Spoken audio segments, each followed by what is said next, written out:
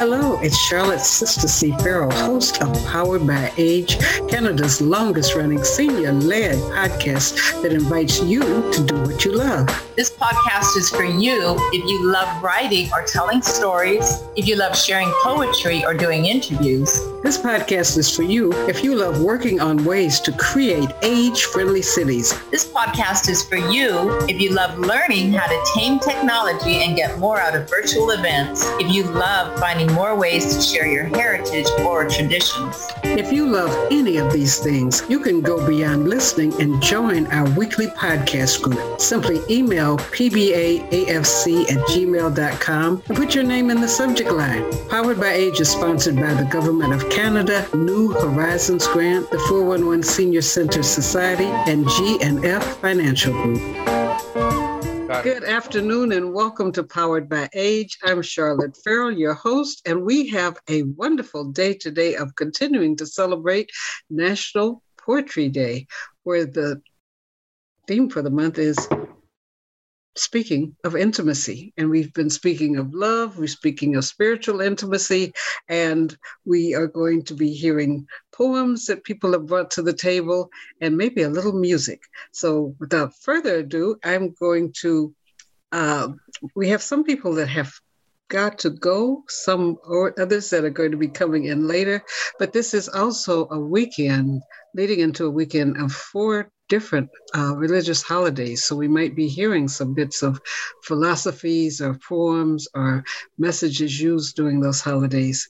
So the first person on today that's going to introduce herself is Dr. Ramona. Hello, everyone. So I'm Ramona, Dr. Ramona Srinivasan. And I've moved to Vancouver a year and a half ago from Mississauga, and to Mississauga 4 years ago from Bombay.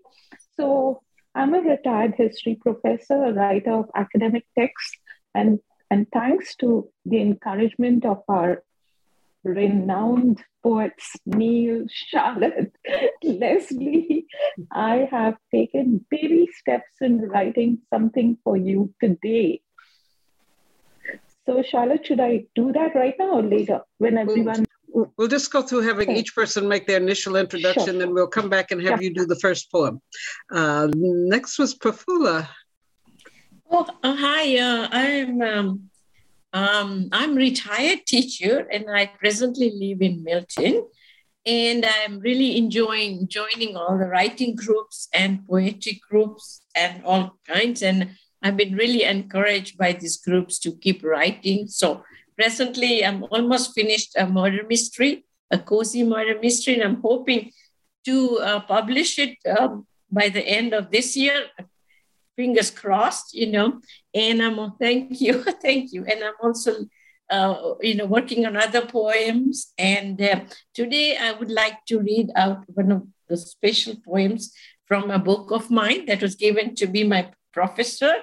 It's called Themes on the Journey. So later on, I hope to read that.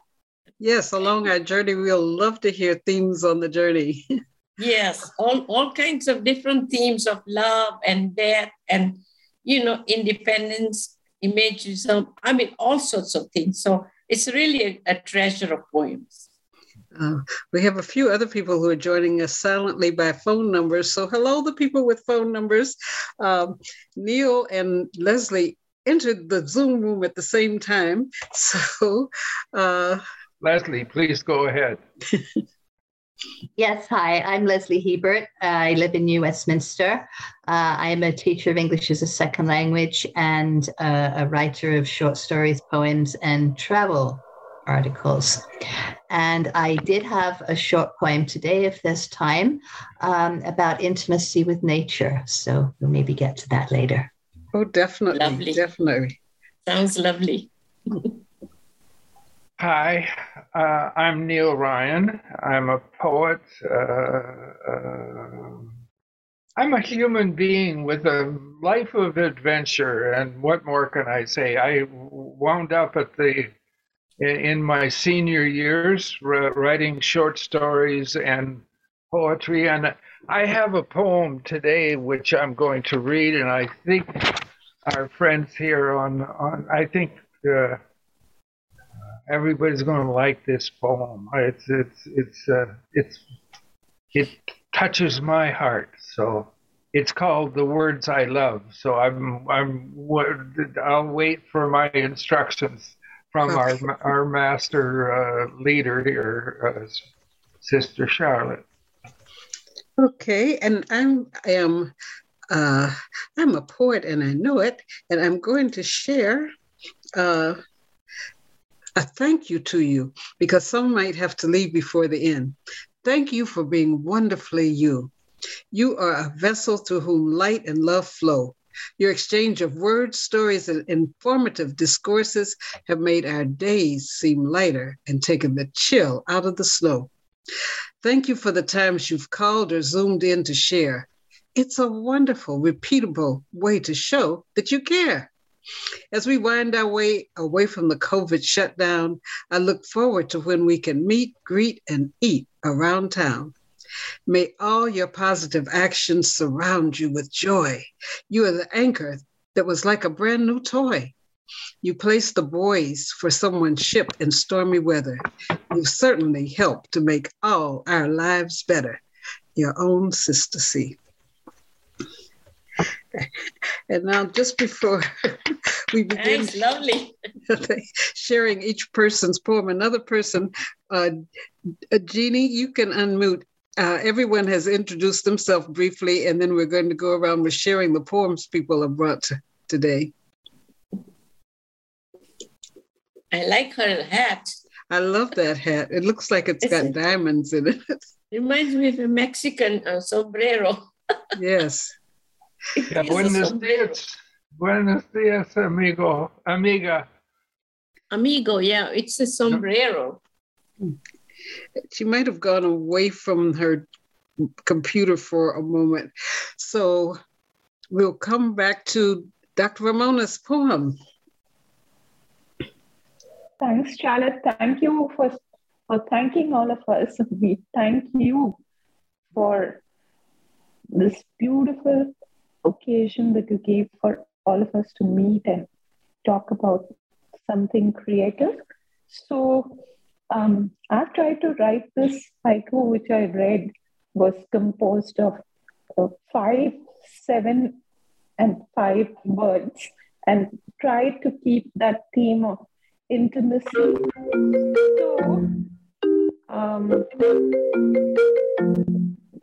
here it goes. I saw 2 graceful seagulls flying together at dawn at Falls Creek, thinking winter turns to spring. Thank you. So Ramona, with haiku, sometimes it's nice to read it twice. Yes. Because they're so short, Okay. and then we can pay attention more closely the second time. You know what? Yeah. Thank you, Leslie. I thought everyone's going to laugh a lot at me. So thank you. I'll do that. I'll do it again. I saw 2 graceful seagulls flying together at dawn at Falls Creek, thinking winter turns to spring. Thank you again. Lovely.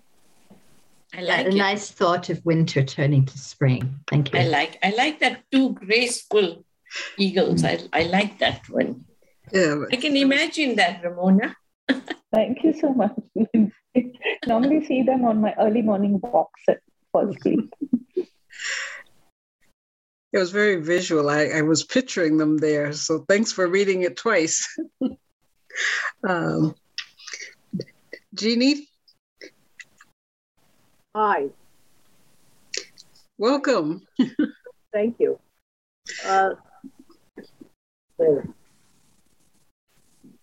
Sorry about that. It was an ad.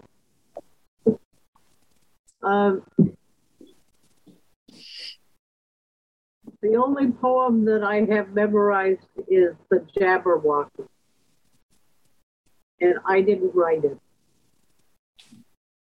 Well, you all know it? I've heard. I remember hearing it, but I don't remember it. So you can definitely read it. But just before you came on, people briefly introduced themselves. So before you do it, would you introduce yourself? Well, I'm Jeannie, and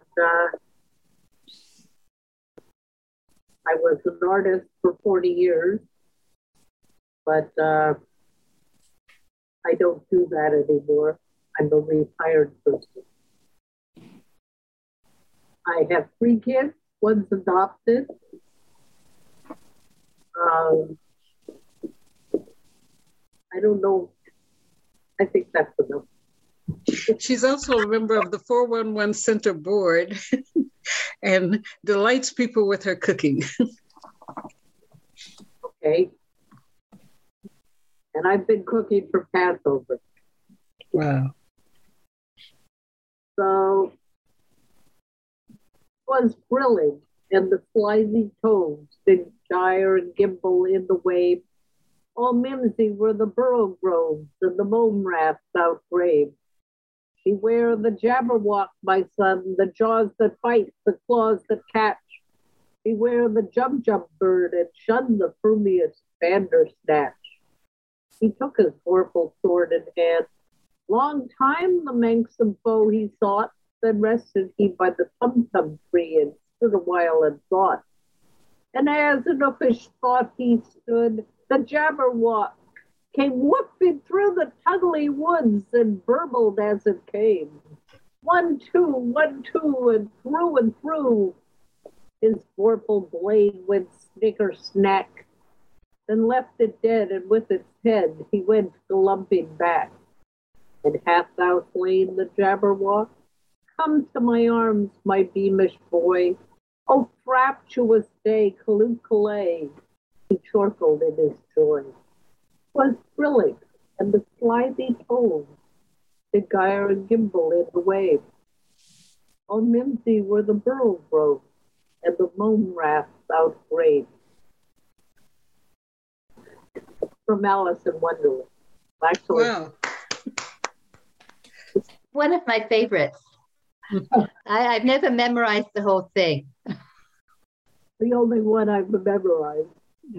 Oh, you remembered it well.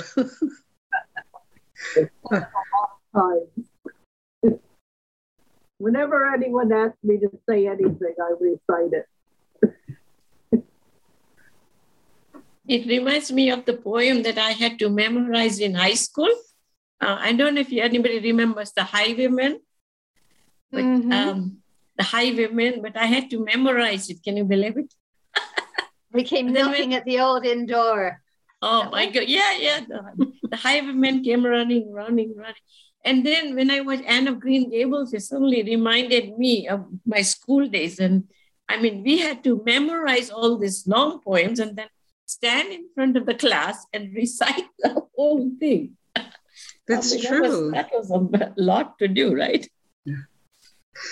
Well, some researchers has said that we that are in the baby boomer range will actually not have as much memory loss as younger people because our brain was trained to have a section where you hear things, store it, and can call it back up. But now with people doing lots of multitasking, things don't stay in that center long enough to get memorized. So, Yeah. I mean, our teachers expected us to memorize a lot of things. We had to memorize long poems. Like, actually, I do have The Highwayman in here too, and I really remember it. Like, that is a really long poem. Yes. And then they expect us to memorize it by heart. I mean, memorize the historical dates and the events by heart. Well, I remember when I sat for my GCE, my O-levels, we had to read like 4 different works. I think there was Chaucer, Shakespeare, and a couple of modern works. And we had to remember quotes from all those works. Yeah. And then write an essay and incorporate quotes into the essays. Yes. And now, kids take exams. They're all multiple choice. Right. Which, is a piece of cake. If you guess an answer, you're going to get at least 25% right. Yeah, you're okay. You got a little bit correct, But in our times, my God, and especially in geometry, I had to memorize all the theorems, and it wasn't given to me. There was no cheat sheet or anything like that. Like, can you believe that? Yes, and algebra, the formulas, and I mean, sometimes I sit and I work out something in longhand. My grandson will laugh and he'll say, he's getting it on Google, but depending on Google to get things for you, sometimes Google goes weird. And so people will be giving the wrong answers to things because there was this electronic blip that sent Google answering things, answers to the wrong questions. So we have got something great. I don't know if I've mentioned this before, but my mother used to work as a bookkeeper. And I remember she used to keep a household budget book, and she would run through columns of figures, right? And she would just add them up as she went, blah, blah, blah, blah, blah, blah, blah. She'd run down the column, total it up, go to the next column, total it up. And I said, but Mom, she's in her 80s at this point. I said, Mom, you could use an adding machine. No, I'm going to keep using my brain. And she was fast. Yeah. Yes. My brain worked faster when I was adding up things. In fact, I bought a deck of timetable multiplication cards because we don't have to multiply so many things anymore. And I thought, I'm forgetting, when it's like 9 times 6, all those things that we would be challenged on exams, that our teacher might walk by and say something from the timetable. And, it didn't matter that you did it last year. You're supposed to know it cumulatively all the way through grade 6. 54. Yeah, I can do it. I can do it. Prafula, do you want to share your poem? Yeah, sure. So as I was saying, there are a couple of really interesting poems from themes on the journey. It was given to me when I took a course many years ago, and there are all sorts of poems. So I'll just read one. It's called The Knitting Club. So I'm not sure what kind of a poem it is exactly, but it's very interesting. So I thought I'd just read this out. The Knitting Club. She perches budgie-like, tries to ignore me. He tells me I don't know what pain is, sees me as a creature wanting to destroy her and a culture of crochet. We are all the same, she tells us. Teenagers, that is. It wasn't that way when she was my age. Oh, no. She wants me to learn to knit instead of having friends, of course. Her life is to please everyone but herself. I let her string her own yarns. So just a little poem by Stacy Kozawick, I think. But it's yeah, that was an interesting little poem. It was like sort of a metaphor for being different, right? So everyone else is crocheting and she's going to knit. She's going to be different. Yeah, it's kind of, these poems are great. They bring out a picture or, some kind of an, inner understanding or inner thought, Even I fully don't exactly understand what I just read, myself. So I'm assuming it's between a teenager and his grandmother, maybe, or his mother, telling him or her to do whatever she did when she was young. Maybe they crocheted and maybe they sat and they behaved and they were knitting things. And then the child doesn't really want to do that and wants to revolt. Yeah, so then that's about tradition, right? Do we want to carry on the tradition or do we want to start our own? Yeah, exactly. It's kind of interesting. And even about following directions, because I struggled to learn to crochet, but knitting, there was a part of my brain was just not having it. My aunt was there. Everybody, all the girls know how to crochet and knit. And I could just picture that poem as, the outside. I love crochet, though. I used to love crochet. Yeah, I've been crocheting through COVID. This is another of my crochet. We crochet those little round little things and then join them together and make a nice little tablecloth, right? I made a blanket, I made a tablecloth, and I made 9 different hats. Oh, nice. And you know what I found? Because someone was showing us Qigong and exercising your hands. This hand for a while had been hurting. But since I've been crocheting with it, the more I'm doing those different movements, the center of my hand, it feels much more limber. It doesn't hurt. So everybody could just pick up get a hook and hook away your crochet pain. Needle. Yes. Oh, I see Joel is connecting to audio, but we're going to continue on with Leslie's poem. Still life. This is about intimacy with nature. I was sort of thinking of the theme of intimacy that we're carrying on this week. So this is one I wrote earlier this year. Still life with tree.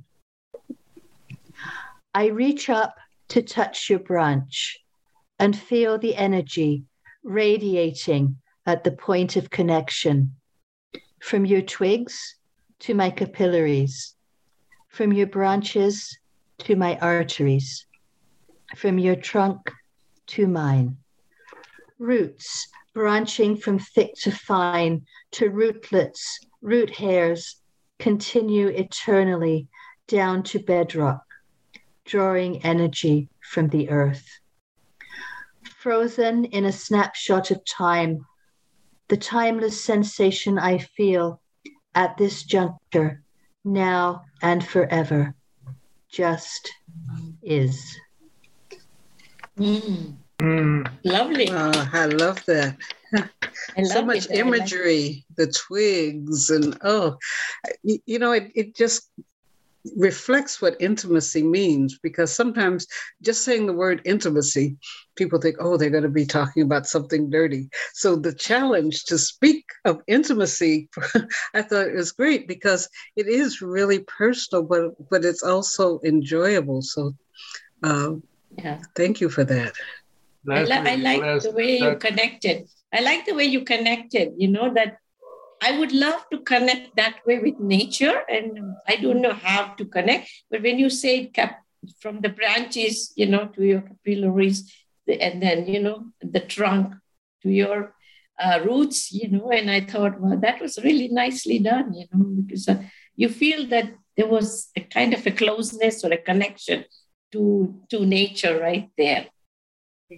Leslie, you reminded me, I live right across the park from the SkyTrain, and every time I go take the train or the bus, I touch the branches of the tree, the pine tree that's between me and I say hello to the tree every time. I went there with you. Thank you. Thank you. There's also a Japanese tradition called forest bathing, which, to go into the forest and just feel that connection. Yeah. It made me want to hug a tree. And, they make jokes about tree huggers, but I'm going to go out and boldly hug the tree down in my yard.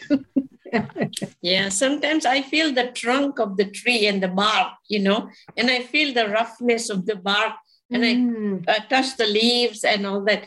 Just trying to feel grateful for a tree, like nature, to be grateful. I would love to hold a bird in my hand, but then I know that would happen because I will never be able to do that, any of that. But the tree, just to have a feel for it, maybe then there might be some kind of connection or some understanding, right? Yes. Yeah, especially the gratefulness, because, the tree gives us, it helps we get oxygen. It's there. You get a sense of what's happening by how the leaves are rustling. So a lot of things, and to appreciate the tree, because nowadays they're chopping them off, and the people don't understand that the tree gives you life. And, so I just take a moment and do my part, Hello, Joel. Can you hear us? Hello. Can you hear me? Yes, we can. Okay. I'm just one sec here. Aha. Hey, Joel. Regretfully, I couldn't get the one little connector piece I needed to be able to do a proper singing session for you. So I'm going to have to postpone that to the next time. it's sitting there right in the studio, and I didn't grab it on my way out of town. I'm currently in the beautiful climate of my brother's place in Las Vegas, where it's not snowing. So, how warm is it there? Look at that. Oh, wow. Oh, lovely. Oh my. Oh, you've got wow. trees. Yeah. There you go, connecting to nature.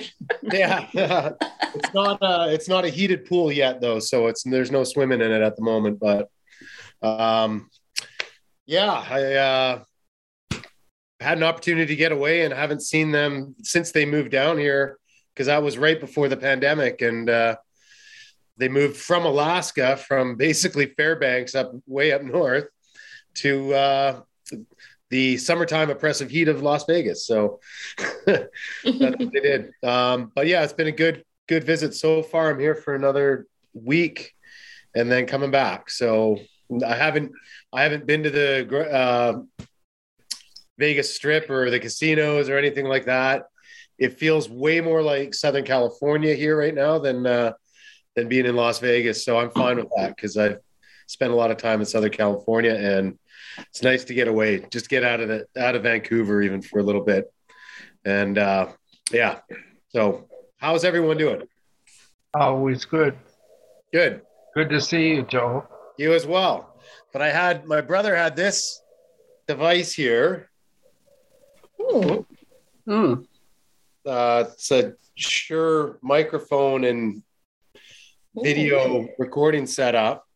So I was racing around trying to find that, and then, trying to get from one highway to another, and then it was going to take me on a longer chase than I wanted it to be. So I just came back and I gave up on trying to find the part. But otherwise, I could have figured out how to do this on the road, singing songs for you on the road. But I'm going to find a karaoke bar somewhere in Las Vegas. Do you write songs as well? I haven't in, I don't know, 15 years, but I used to. I used to be the songwriter in the band, and then I got into the academic racket and started writing in that regard, and that kind of killed my kind of desire to write in some regards. It's just a different type of writing. So I might go back to it at some point, but I just don't feel the songwriting urge at this point. I like to sing other people's songs. I discovered the Sinatra stuff, and he never wrote any of his stuff, and figured, okay, I can do that too. And there's just so many good songs out there that I figure I don't need to add to them. I just need to sing them. So that's how I like to look at it. But well, your Van Morrison is just divine. It really blew me away. Really, I remember saying to you, "You're a singer." Yeah, it's on the podcast. It's on one of those episodes. yeah. So yeah, there was something else that I was thinking of in regards to trying to raise some funds around PBA and around other things, but using karaoke as a fundraising tool. Because now that my band is starting to play again, we were going to be doing a Ukrainian relief fundraiser event, and looking at how we could use the format as a way to get people and companies to pledge for songs or things like that in this sort of request way. Because there's a Ukrainian woman in Netherlands who is raising funds through all these different types of events and activities. And it came up, one of her things was for song requests. The DJ was taking song requests and taking donations and people pledging for that. And I thought, yeah, okay, that's something that I've thought about doing with the band that I work with. And how do we get other people engaged in it that maybe don't want to sing or don't feel comfortable singing, but go, here, I'll get you money so you go up and sing a song. And that'll work instead of the other way. So there's something I'm working on regarding that, and I have to look at the licensing issues for doing that as well. And as well as the licensing issues for, if I am singing on a podcast and it's going out to radio, even though this is like pretty low stakes type of stuff, I would like to figure out how that works so that everything is clear, and then we can do that in a more comfortable way. So I'm thinking about it. There was a question I had about if somebody wanted to hear a particular song, because May and June, we're going to be doing some experimental shows where we do different things. So how hard is it digitally if somebody said they wanted to hear Strangers in the Night or whatever for you? How long does it take for you to find it and be able to play it? I mean, if I had that one piece right now, I have my iPad, I'd have everything I needed except this one little connector that I could have done that. So unfortunately, I couldn't quite get that to work. But the song database on the karaoke side, it's an app called Carafun. And it mostly has the licenses for everything. Some it doesn't. You have to kind of go elsewhere for it. But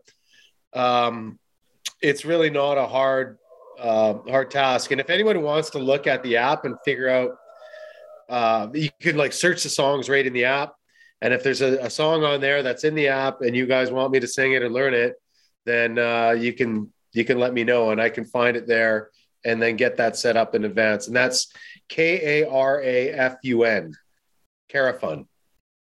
Joel, I have a Ukrainian song for you. It's Ishumet Ihudet Dribny Dosh Takpadat Achtujmene Moladenke. It's a song of a young girl, so I shouldn't sing it, but the translation is it's late, it's raining a little bit, and I'm in trouble because I'm on my way home, and my mother told me to be home early. It's a cute little. I used to be able to be very fluent in Ukrainian, but it goes away when you learn Chinese. Yeah, I imagine. I studied Chinese for a little bit, and it was very tough. So, I like Mandarin. The Mandarin is easy. Easier than Cantonese for sure. It's the Cantonese that is impossible. Yeah, the tones, every word. Yeah. That we think of as a singular word. Yeah, can have different meanings based on the tone of the word and the way it's pronounced. Four or five different meanings. Yeah. But I think language learning is where I kind of got a bit of my ear for singing before I started singing. So I think there's something related to language acquisition and especially tones, right? Tone and there is language and music are related. Yeah, for sure. Yeah. Even in brain development, I've worked with some people that were working with people who had a stroke. In fact, a woman who was singing at one of our events in LA had a stroke on the stage, and she, for a number of days, couldn't speak. And the therapist asked me if I had any CDs of music that she liked, and so he started to play them. And so the first things that she did was making the sound patterns, the humming from the songs, and then words. She was singing phrases of it. So there's something within that repetitiveness and also the intoning that reaches beyond what people might have said before was impossible, with the stroke, and people have lost their speaking centers. Yeah. It's not going to come back. It's really been shown that music can be one of the things that helps some people to rehabilitate their speech centers. Yes. And I mean, the old Jungian way of looking at things is that your memories are never gone, that they're just somewhere, right? Whether you have access to them or not is the different question, but that everyone's memories are basically in a bank somewhere, either within the neurological system or distributed between the neurological system and our social systems, that our memories are somehow able to be accessed if we only knew how. So, and music seems to be one of those key ways of doing that. I wanted to ask you a question about music and intimacy. For whatever reason, the National Poetry Federation declared the theme to be speaking of intimacy. In songwriting, what does that mean to you? any writing basically is, I don't look at writing as necessarily words on paper or sung things, or it's writing is just expression, right? Expression of something that's internal to an external audience. So the creativity, writing, while writing would, I guess, imply some sort of narrative, whether that's like a traditional narrative, but it's some sort of story that is being told about something that comes from internal. It doesn't necessarily have to be your own personal story, but that it has some sort of components of a story, of a narrative. Even the existence of the piece has its story, as an object, as a text, and these things relate to other stories and create the larger sort of context for that piece. So, I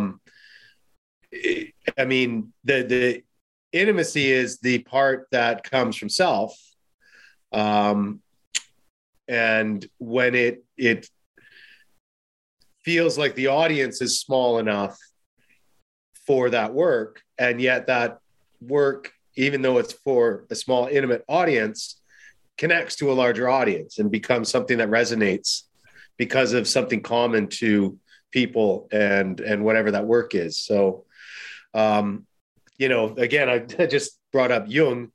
He looks at archetypes of people's stories, right? That there are commonalities, and others will argue against that and will say, "Oh no, that's these formalisms are not essential. That we create them."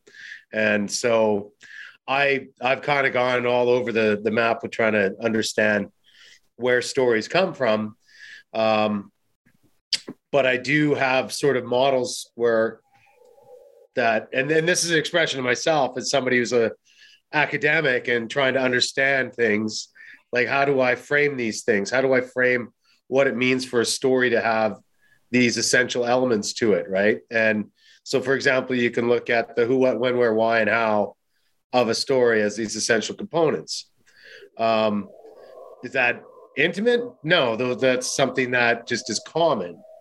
But what's contained within those who, what, when, where, why, how objects, that becomes where it's personal, right? Mm-hmm. So here I am in Las Vegas, that's aware that many people have been through Las Vegas. Well, now it's got a personal side to it that it didn't for me before, because it's where my brother and my sister and my nephew have moved to. And so it takes on a different resonance. And even to that point, because I'm not on the normal place, I'm usually in Vegas, which would be on the ground or the Vegas Strip, or at a casino, or some place where you're coming to stay in Vegas, right? It feels more like California to me. I'm off of the beaten path, so to speak, and the weather feels Californian. And I spent a lot of time growing up in California, so it does feel like a kind of a home in a way that I never experienced Las Vegas before. So that, I guess, maybe is an intimate sort of understanding of one thing about a story, which is place. So, right. In relationships, speaking of loving a place or loving something, Neil has never written a poem, I think, that he doesn't love. And he has what he's going to share with us today. But he has an intimate relationship with sharing words from spiritual and other things that have happened or are going on within his life. So, Neil, do you want to share the poem that you have today? Sure, I'd love to. This poem is really about the words I love. And as soon as I pop open the document here, there we are. The words I love. Sanskrit has 96 words for love. The original Persian, 80 words. And the Greek still has 3. We all know that the Inuit has 30 words for snow, but did you know they also have 5 words for love? Most languages have multiple words to show levels of affection, but like it or not, English fails miserably with only one word to express feeling love. I love a million things in varying degrees and various levels of intensity. With few choices, to quantify my level of affection, the default habit becomes I love. I love dogs, cats, clear winter nights, a full moon, rainy days, roasted beast, and my partner. How big is the range of people, places, and things that you can say that you love? I love comfort food like turkey with mashed potatoes and gravy. I love sunny days in autumn, spring flowers, and long country drives. I love the warm memory of my mother infused into the love my mother infused into our food. How do you reach into the past to keep a loved one's memory alive? I love my grown son and often tell him so. I bonded with him when I held him to my chest to ease his colic. That gave me a gift to keep during the difficult times that were yet to come and to go. How often do you express your love to those close to you, but were not always perfect? I love my adult estranged daughter. Does she still love me? She did once, but perhaps she can't know what's hidden behind her anger and her sympathy for her mother. She may have my genes, but I do not own her, nor would I want to. How do you release the impossible challenges so that you forgive the other? He was a truly beautiful human being, and I arranged his funeral. I held his daughter off the fantail of the boat as she poured his ashes into the sea. I deeply loved Richard, said in many ways, but never spoken. How well do you remember those that have passed and are now free? I love my car. Well, it's actually Michelle's car, but I get to drive it. Most men know a loved machine always runs better. There's no debate. What's the word that best describes how much I love that little car? How wide is the range of things and places that you appreciate? Long ago, I loved a dog named Tanya, a beautiful Sammy, always wanting affection. I love rainy days, deep snow, early mornings, and moon and late at night. Still, there's nothing finer than a warm sun, a gentle breeze, and the sound of surf. How wide is your range of sensuous sensations that give you delight?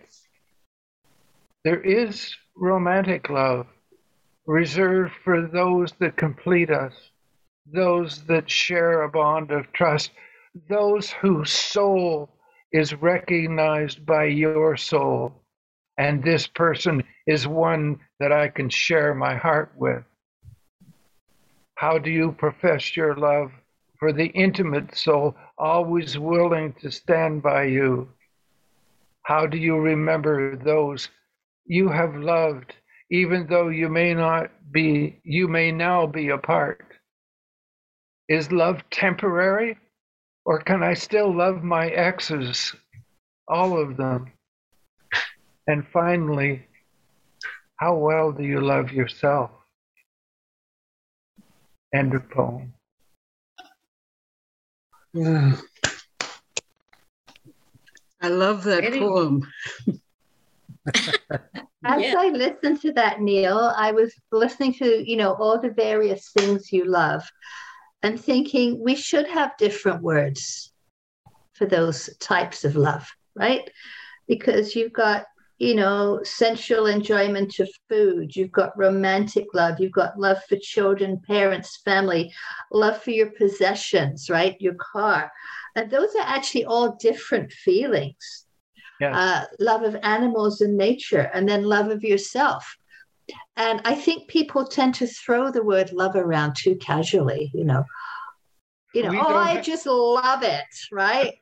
I just love my new hat or whatever. Yeah.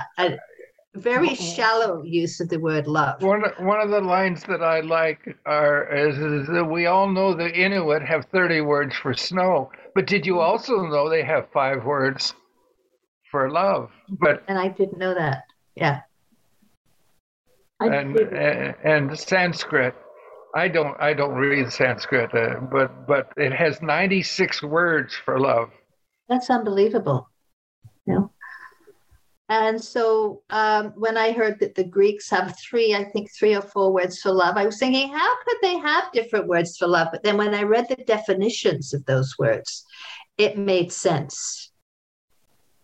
You look worried, Joel. I was trying to find something with some poetry to it that I just recalled in my head here. So I'm trying to dig this up. That's kind of relevant. So give me 1 minute here. Anyway, thank you, Charlotte, for inviting me to share a poem about intimacy. The last week you gave us a physiology history lesson with your poem. So this year, today it's a journey toward all of those words, and just thinking that someone at some point considered the difference in agape love and filial love and family love. So thank you for intimately sharing that poem and those pathways of thought with us. It also made me think it's a trust, because intimacy, when you trust somebody, some people are fearful to share their little poem or big poem with people because they're afraid that people won't accept it. So it's really an act of intimacy when somebody shares their song or their words or their story with another person. So on that note, that's what got me thinking is I have these songs up on SoundCloud and audio experiments and podcasts and things like that. And it got me thinking what my dad used to do. I'm at my brother's place and I'm the younger brother, and my older brothers had more years to experience this guy and his kind of his charm or Irish thing, that he would get up in front of a bar or a room or some, in this case, and the link that I posted was the wake for my aunt. And he would get up and he would sing a song or recite a poem, whatever it might be, usually with an Irish type of background to it. And he was a fisherman. And this particular song, Fiddler's Green, that was one that was really kind of encapsulated him to a degree. Like he could recognize himself in this work and then would sing it, always at the right time. He'd have the right time for these songs or these poems. And this was one of them. And I happened to have an iPod at the time. This would have been 2007, and had a little microphone plugged in to the bottom of the iPod and had it recording there. And this is kind of like, in terms of like the intimate experience of my old man and what he would do, it really kind of captures that, where he's got this little room of people. Everyone knows when he's about to deliver a poem or a song. And anyway, he sang this for my aunt who had just passed away, and really kind of, to me, captures that intimacy of a moment. And he was a master of moments, that guy. So anyway, that would have been Luke's grandfather, my dad, and also my brother's dad, obviously, and my sister's dad, Luke's mom's Dad. And so apparently I look like him quite a bit and take to some of his ways. So anyway, I just wanted to share that. That was something I figured I could share with y'all. Oh, we're looking forward to you sharing the song when you're able to be equipped for us to hear it. Yeah, one of these days I've sang it too. So, but anyway, I posted that in the chat for anyone who wants to check it out. So, and I want to tell you who don't know, when you go to the chat and you look down at the bottom on the right, there are 3 little dots. Someone was telling me about these dots. I swear there were no dots there, but there are 3 little dots. And when you click them, it says save chat. So you can save the chat. And then after the podcast is over, it will be in your computer, usually under a folder that Zoom makes a folder called. Oh, that's great. Zoom. And that's where you'll see the chat from the meeting. And you have to save it before the Zoom call ends. Otherwise it disappears. Otherwise, I made that mistake a number of times, thinking that it'll still be there and all this, on some conference event and everybody's got these great questions, and then I go back for it. And I'm like, So you can also just click on the chat, and your computer will open it up, so it'll be there when after the Zoom is closed. The link will, it will just open it up. Yeah, but it won't save all the messages. Like right now, there's only one link on the chat. But if you had, often like in some conference events, you have this kind of side conversation happening while somebody's speaking, and those side conversations can be very interesting as well. But if you forget to save them, then they're gone. Yeah, earlier today I was on one. And it was writers, and people were putting tips in. And then a person was telling people a lot of free resources for writers, and they put it in the chat. And so when I looked and saved, it was a little small, but I highlighted it, put it into Word, and I enlarged the chats so that they're 12 point. And it was very useful. So that's a thing we're just encouraging people to do.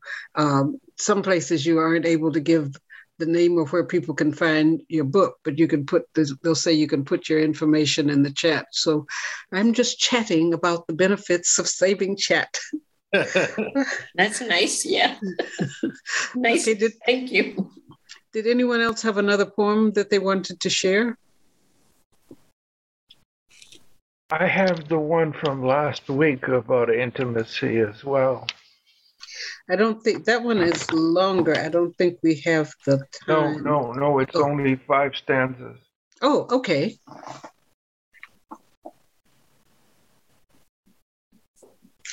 Intimacy. A kiss so tender, it is but a touch of a feather. A caress so soft, so smooth, the sensation lingers. Intimacy is both pain and pleasure wrapped together in the same moment of desire to pleasure the other. Intimacy is a sharing of breath that fills the space between with a sweetness and a longing to become one. The yearning is to destroy the ego and merge into a shared reality of caring and trust,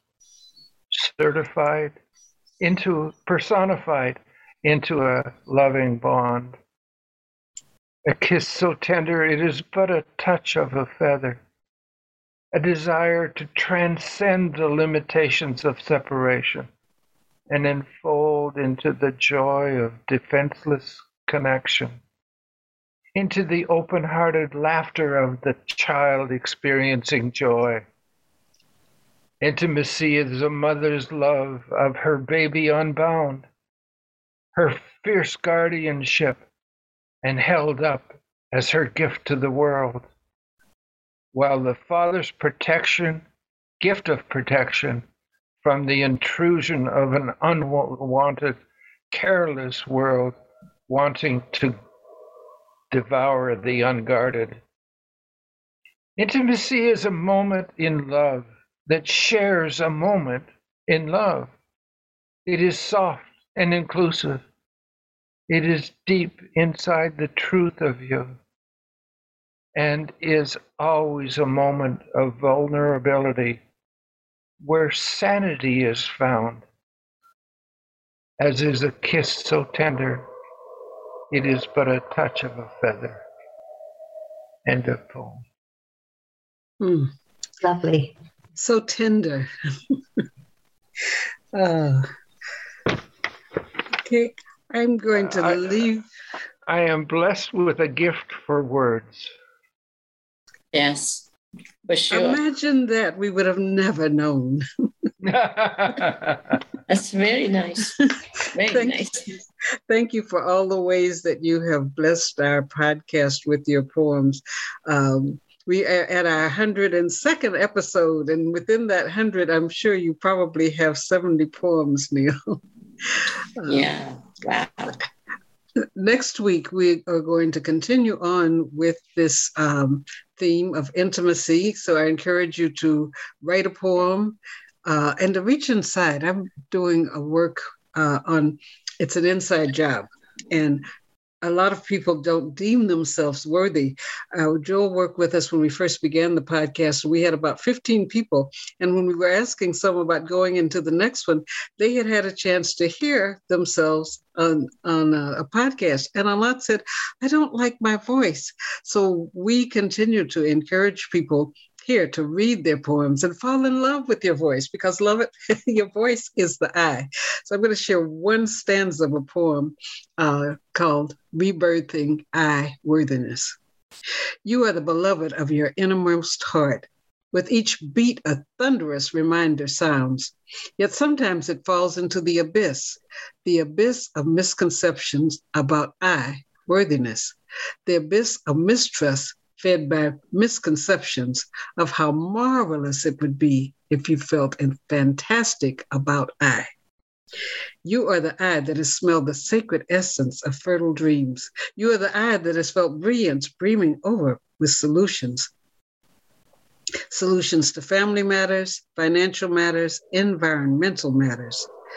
You are the I that has voluntarily surrendered its voice, surrendered its power, surrender its sweetness. Now step into the bliss of birthing I from its cocoon. So birth something from your I cocoon and share it with us next week as we continue with Powered by Age. Very nice. Thank you. Thank you. That was lovely. Thanks, Charlotte. Thanks all. You. See you all again. Okay. I'm going to go pull on the slot machines and see if I can win some money. Oh, wow. We'll save a little piece for each of us. Yeah, that'll be fundraising. Yes. Do it that way. Have a good one, folks. Love you all. Wonderful weekend. Happy holidays. Happy holidays. Bye, everyone.